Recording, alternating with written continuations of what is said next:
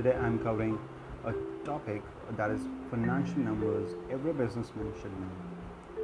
So, what are the numbers you should be known when you start a business or you have or already started a business?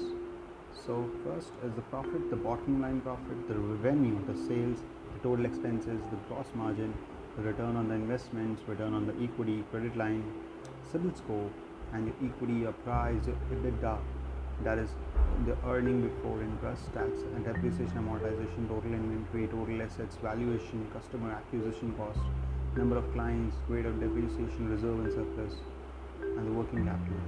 So every business number has its own importance in business, and all the investors should focus on these numbers before investing in the business. And all those businesses should improve their numbers for wealth maximization of the shareholders. Please consider the